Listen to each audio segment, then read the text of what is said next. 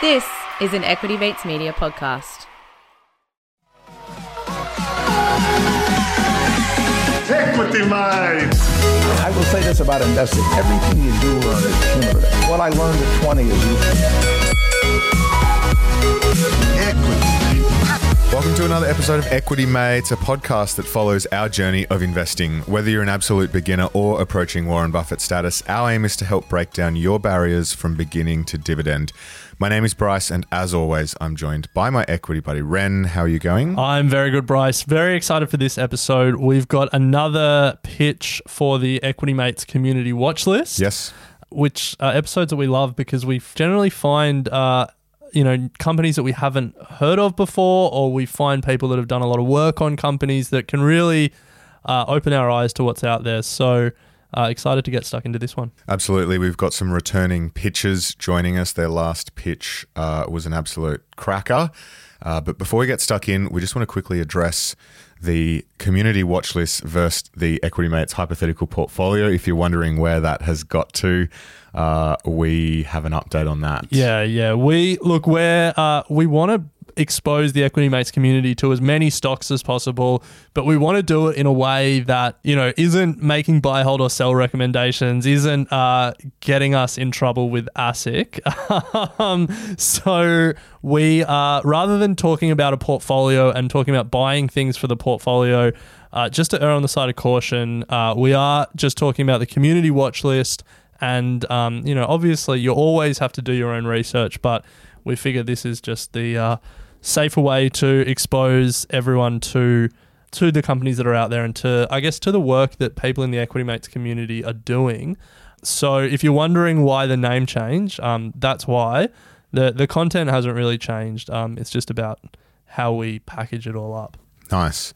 So without further ado, it is our pleasure to welcome to the community stock pitch here on Equity Mates, Forez Salikian and Philip Nguyen, who are both from the University of Western Australia Student Managed Investment Fund. Boys, welcome. Hi guys. It's a pleasure to be here. So if you will recall, we had Ben on last year who pitched Citadel based on the work that Smith had been doing, and soon after that, they had a takeover offer, and the stock. I'm going to say it was an Equity Mates bump. But anyway, we have Forez and Philip here who are going to be pitching Technology One, which is a stock that they've been looking at, and we'll get your opinion on it in a second. Yeah. So before we do, Forez, you're the CIO at Smith. For people who are interested in what you guys are doing, if they're uni students that want to create something similar, or if they're uni students at University of Western Australia that want to join you, can you just introduce Smith and maybe your investment philosophy there? Yeah, absolutely. So Smith stands for the Student Managed Investment Fund. It was founded in 2014 with the aim of providing students the ability to experience funds management and equity research in a safe and controlled environment with the help of industry sponsors. So the club is split into three teams. We've got the marketing team, the investment team, and the economics team. So Philip and I are from the investment team, and what our responsibility is to manage $20,000 on behalf of our sponsor, Viburnum Funds. And what we do is we conduct equity research and prepare pitches, which we then present to Viburnum to get feedback on the work that we've done and to ultimately decide whether or not to invest in the stock. Now, in terms of our philosophy, we manage a high conviction fund of 8 to 12 stocks. So obviously we're very concentrated in our portfolio, so we need to have a lot of confidence in the businesses that we own. Now, in order to have a lot of conviction in our positions, we spend a lot of time doing deep dives on companies to make sure we know the businesses inside and out. And each investment team might spend 1 to 2 months looking at a stock before we make a decision. And as Howard Marks likes to put it, we like to invest scared to make sure we know everything about the companies we invest in. In terms of characteristics, Smith likes to look for high-quality businesses at an attractive price that are easy to understand. So a lot of the businesses we do are quite simple. For example, Jumbo Interactive and Lovisa. We find that those kinds of businesses, the information is quite easy to digest. We also look for businesses that have a sustainable moat or competitive advantage that allows them to generate a high return on invested capital to drive earnings growth. in the portfolio, we've got a mix of value and growth, but we do care about the price that we pay. So we do spend quite a bit of time modelling. In particular, we do DCFs and comps just to see if there's any mispricing and whether the stock is undervalued. Now, oftentimes mispricings arise from transformations that happen internally within a business. So in the case of TNE, obviously, Philip will go into more detail, but they're shifting to more of a SaaS style operation. So we like to look for that. And on top of that, we like to look for stocks where they're in an industry that the entire industry is growing, not just the stock itself. And that provides the stock with structural tailwinds to propel it into the future. Nice. So a pretty good philosophy there, and interested to see how it plays out with this pitch. So, Philip, let's start at the top. We're going to be chatting about Technology One. The ASX ticker is TNE. Can you tell us about Technology One and what it does? Yeah. Technology One is an ASX-listed global technology company, and they offer enterprise resource planning or ERP software services across the entire enterprise of their clients. So ERP is essentially a software system which caters to the core processes which exist in almost every business. So things like human resources, payroll management, accounting and financials, and inventory management. And because of the agnosticism of these backbone processes, in that almost all businesses, irrespective of which industry they operate in, need them, what we found is that TNE operates across a broad range of verticals. So they mainly target local governments, and that comprises over a third of their revenues. But they've also got a sizable presence in the education, state and national governments, and health and infrastructure industries. In terms of market capitalization, they're at around $3.2 billion, which is actually quite high for what Smith usually looks at. But given the high quality nature of the business, we kind of overlooked this a bit. We found that overall the company had a combination of really attractive defensive qualities, and they've also got some good growth opportunities, which we'll touch on later. But unfortunately, we found the valuations to be a bit too high for our liking right now. So as you said earlier, we did decide to put it on our fund's watch list. So just in terms of setting the scene, it's an Australian listed company. What geographies does the business operate in? The majority of its revenues right now comes from Australia and New Zealand, but it has been expanding into the United Kingdom, and right now the UK makes up around 4% of its revenues. Yeah, nice. Now, Forrest, in your introduction there, you mentioned that the business model was changing. So, Philip, can you just talk us through that evolution, what Technology One's old business model was and what it has transitioned to? So that was actually one of our main thesis points. So, as Forrest was saying before, one of management's digitization strategies is actually to divest their company's business away from these outdated legacy operations, is what they're called. So legacy operations are basically software that it fits the purpose for their clients right now, but it's actually incapable of updating to meet their changing needs. And they're shifting over to SaaS, so software as a service operations, whereby they're developing the software and installing it in-house. And they also give their clients 2 contractually promised updates each year. We just think that this strategy is really prudent for them because it's mutually beneficial. So for the company, SaaS is a higher margin business because they can build a standardized ERP product in-house and install it in-house, which reduces costs for them. And then for their clients as well, such as local councils, we did a lot of research into case studies of their local councils, and we found that their current legacy systems just simply don't meet their needs anymore. And they don't want to be spending more money to replace it by having to pay these legacy annual fees every year. So they'd rather just adopt a SaaS contract alternative, which gives them these free updates every year free of charge. So let's take a step back. We're really fascinated when we speak to people pitching stocks or to expert investors about their process in researching companies and finding these gems. So Philip, can you talk us through your research and filtering process, both how you first discovered TNE and then the due diligence you did on the company before making a recommendation to hold it? Yeah, so in terms of looking at these companies, there are many key kind of factors that we look at. So I think Forrest will touch on them a little bit more, but just in terms of Technology One itself, the research process for us was looking at kind of the specific aspects of technology businesses that really made them stand out compared to their competitors. So in the case of SaaS business, it's things like customer retention rate, churn rate, their ability to generate recurring revenues. But in terms of the entire research process and looking at it, I think Forrest can speak a bit more to that. Yep. So normally what we do at Smith, we use quantitative screens to actually filter through stocks and find these gems. So normally screens would have a number of different metrics, including market cap. We like to look for micro caps and small caps anywhere between 50 mil and 2 bill. Other metrics include things like return on invested capital, whether the company's cash flow positive or not, and other metrics that we think can help us narrow down the universe of stocks to help it fit the philosophy.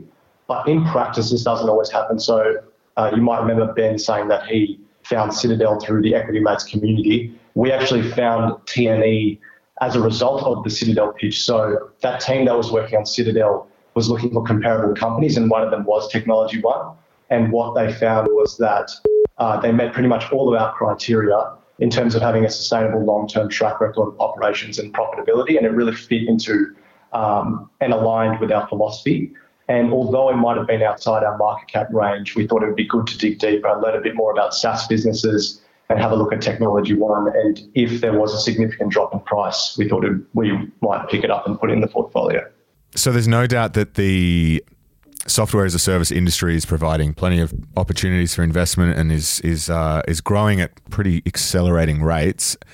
Where does Technology One sit within its landscape of competitors, and what are some of their major competitors? So Technology One actually operates in the Australian market with really large scale, globally acclaimed competitors. So we're talking about the likes of Sage, Oracle, Infor, and Microsoft. So all of these have their own enterprise resource planning segments of their business.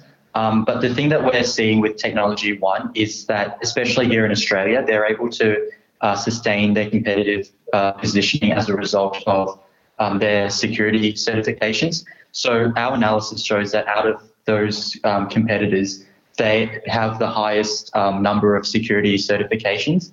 And we think that this is really important considering the climate that we live in right now, where the shift to online as a result of COVID-19 has meant there's probably never been a greater demand for good and secure data management.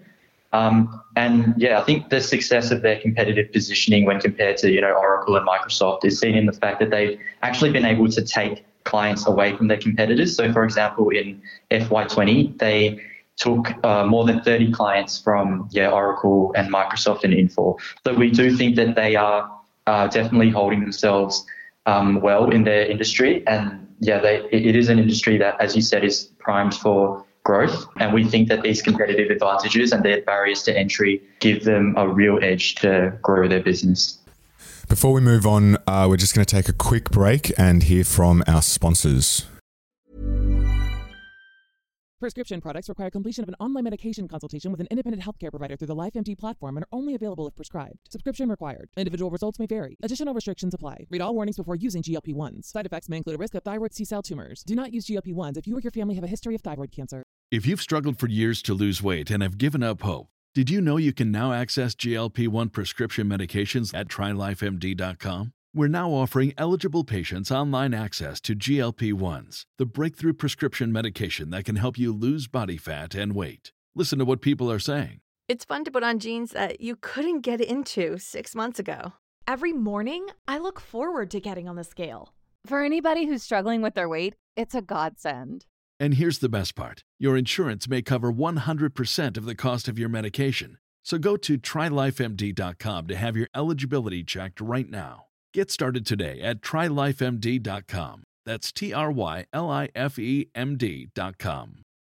This is the story of the one. As head of maintenance at a concert hall, he knows the show must always go on. That's why he works behind the scenes, ensuring every light is working, the HVAC is humming, and his facility shines. With Granger's supplies and solutions for every challenge he faces, plus 24/7 customer support, his venue never misses a beat. Call quickgranger.com or just stop by. Granger, for the ones who get it done.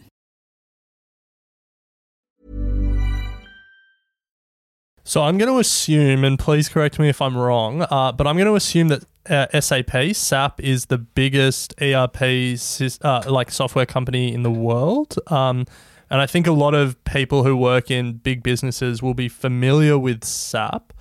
And I guess like software as a general proposition is characterized by, longer sales cycles and, I guess difficulty to take, to transition businesses from one software platform from another just because of all the complexity that comes with that transition. So you mentioned that they're taking customers off Oracle. I assume they're also taking customers off SAP.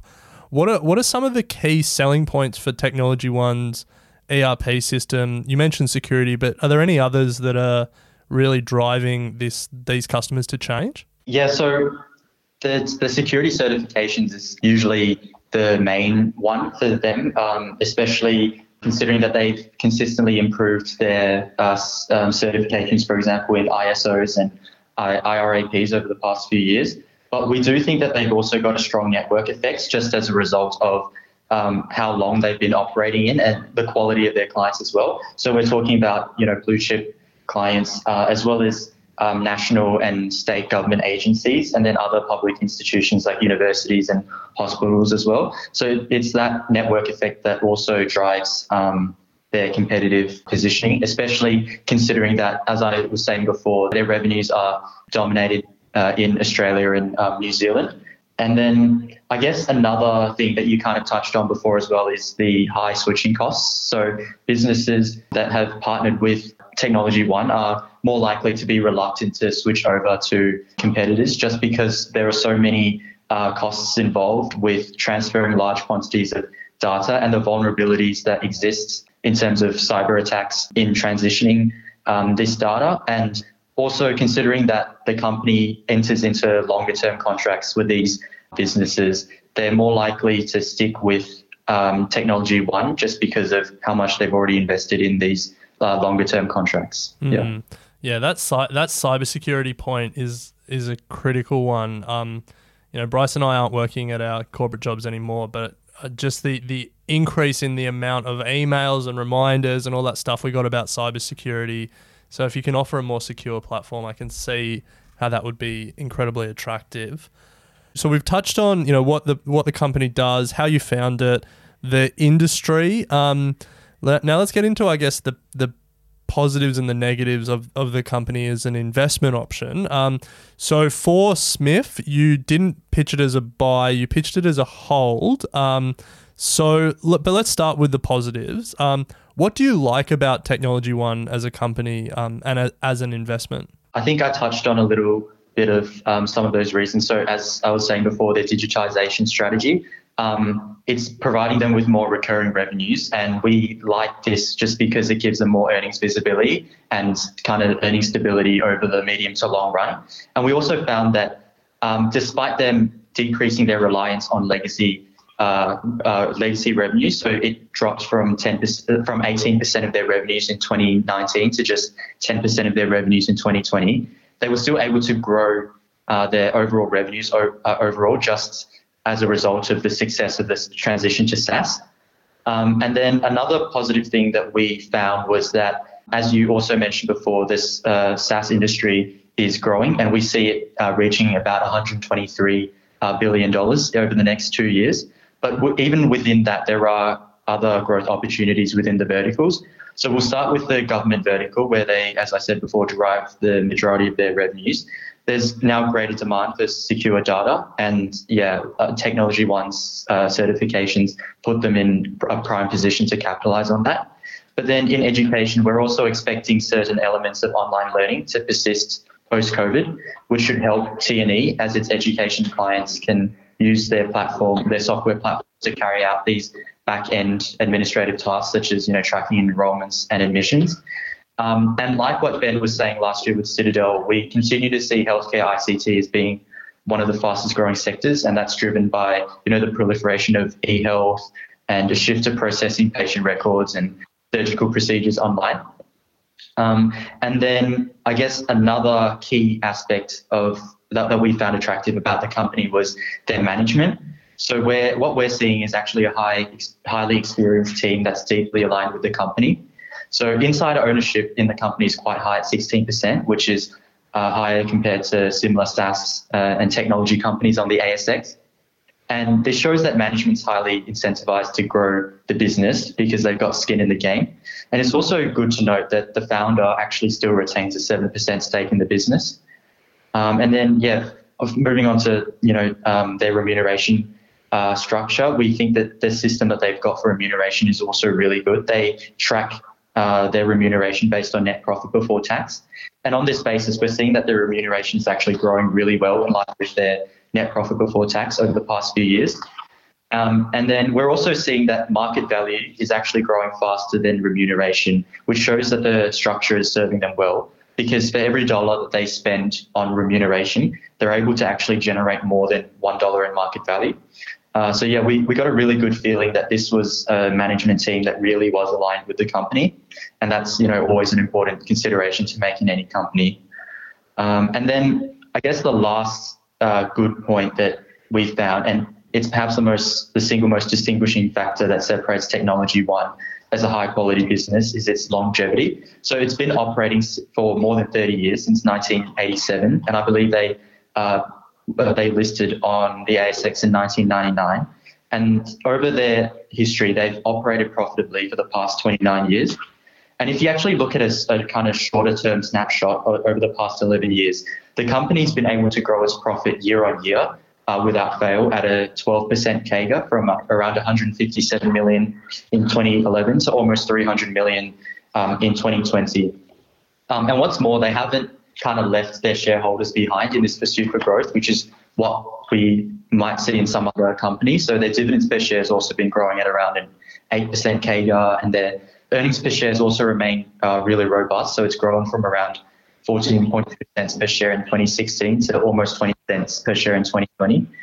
We're just seeing that not only are they able to achieve this profitability, but the quality of these earnings are also really good for them. And so we used the cash conversion ratio to track that, and we're seeing that almost all of their net income is being converted into cash flow, which is really attractive for us, just because not only does it give them greater liquidity, they're currently operating at a net cash balance, but it also gives them more flexibility to pursue their growth opportunities.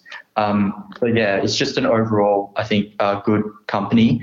In terms of the negative qualities, just the main aspect was the price. Right now, we think that the valuations are a bit too high for our liking right now, especially since we are a high conviction fund. And as Forrest was saying before, we do really care about the price at which we enter into these positions.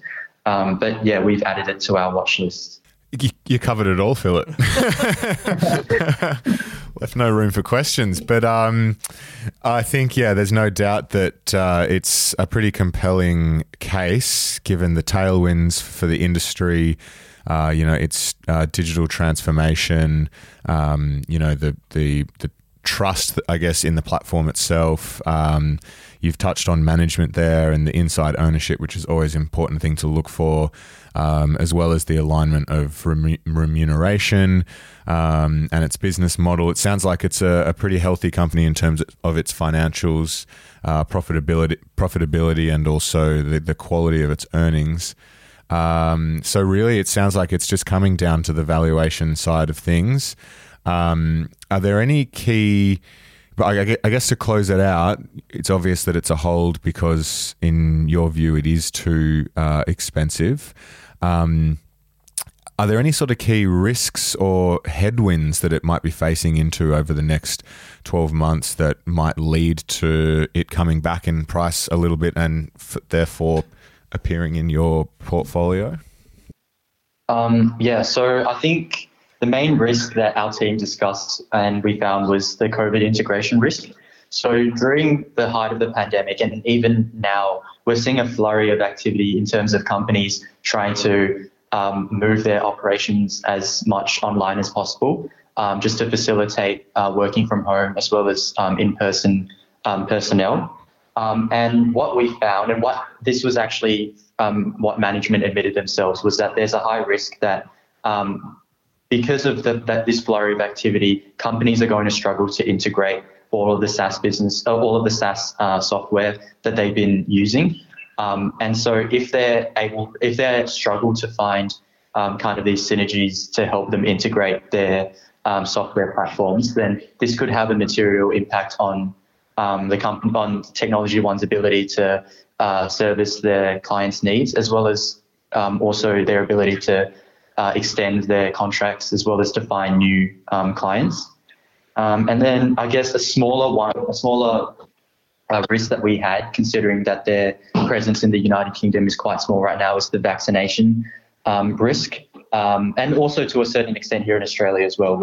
Both countries are kind of aggressively expanding their vaccination campaigns. But I think, right now this general consensus is it's quite positive, especially in the United Kingdom. But there is a risk that if they are unable to fully roll out their vaccination campaign, or if lockdowns and restrictions are eased too early, there is certainly a risk that they would face a material downturn in their financials.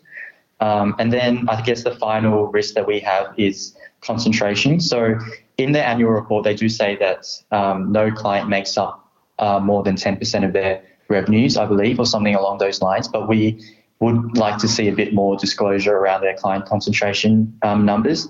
And then, just in terms of their revenue makeup, their government, so local government plus national government combined, makes up more than 50% of their revenue. So kind of the material shift in the industry, in the government industry, could potentially be bad news for them. But they're just kind of the three main risks that we found. Yeah. Nice. Well, if you guys have it as a hold, we will put it on the community watch list and keep track of it. And you guys have put forward a pretty compelling and detailed case, and I think you've given a pretty good insight into how you go about your investment process and develop a thesis. So I would also encourage everyone listening to just remember that this is part of the Student Managed Investment Fund at the University of Western Australia. So they do put a lot of time and effort in to make these investment thesis and cases. If you would like to come on the show to pitch your thesis for a company on the community watch list, then please do reach out. Head to our website or hit us up on socials, but don't feel put off that you need to present one in such detail. Yeah, I was looking through their deck before, and I'm confident that I've never put a deck together like that for any of my investments. So it's impressive what you guys are doing, and I think it's a really cool thing that you have the opportunity to do. I mean, I think about our time at uni, and I would have loved to have done something like this. So well done. But for other people listening, don't be put off because of the work that these guys have done. Yeah. If you would like to have a look at their deck, reach out to us and we'll touch base with the boys and see if there's room to share some of their info. But otherwise, Philip and Forrest, it was great to have you on. Very much appreciate your time. You did a great job, and we look forward to getting the Smith team back at the end of next semester. Yeah, amazing. Yeah, thank you guys. Thanks, guys. Nice one. Well, that brings us to the end of today's episode. Always good to chat stocks, Ren, and we'll pick it up next week. Sounds good. Equity Mates Investing Podcast is a product of Equity Mates Media. All information in this podcast is for education and entertainment purposes only. It is not intended as a substitute for professional finance, legal, or tax advice. The hosts of Equity Mates Investing Podcast are not financial professionals and are not aware of your personal financial circumstances.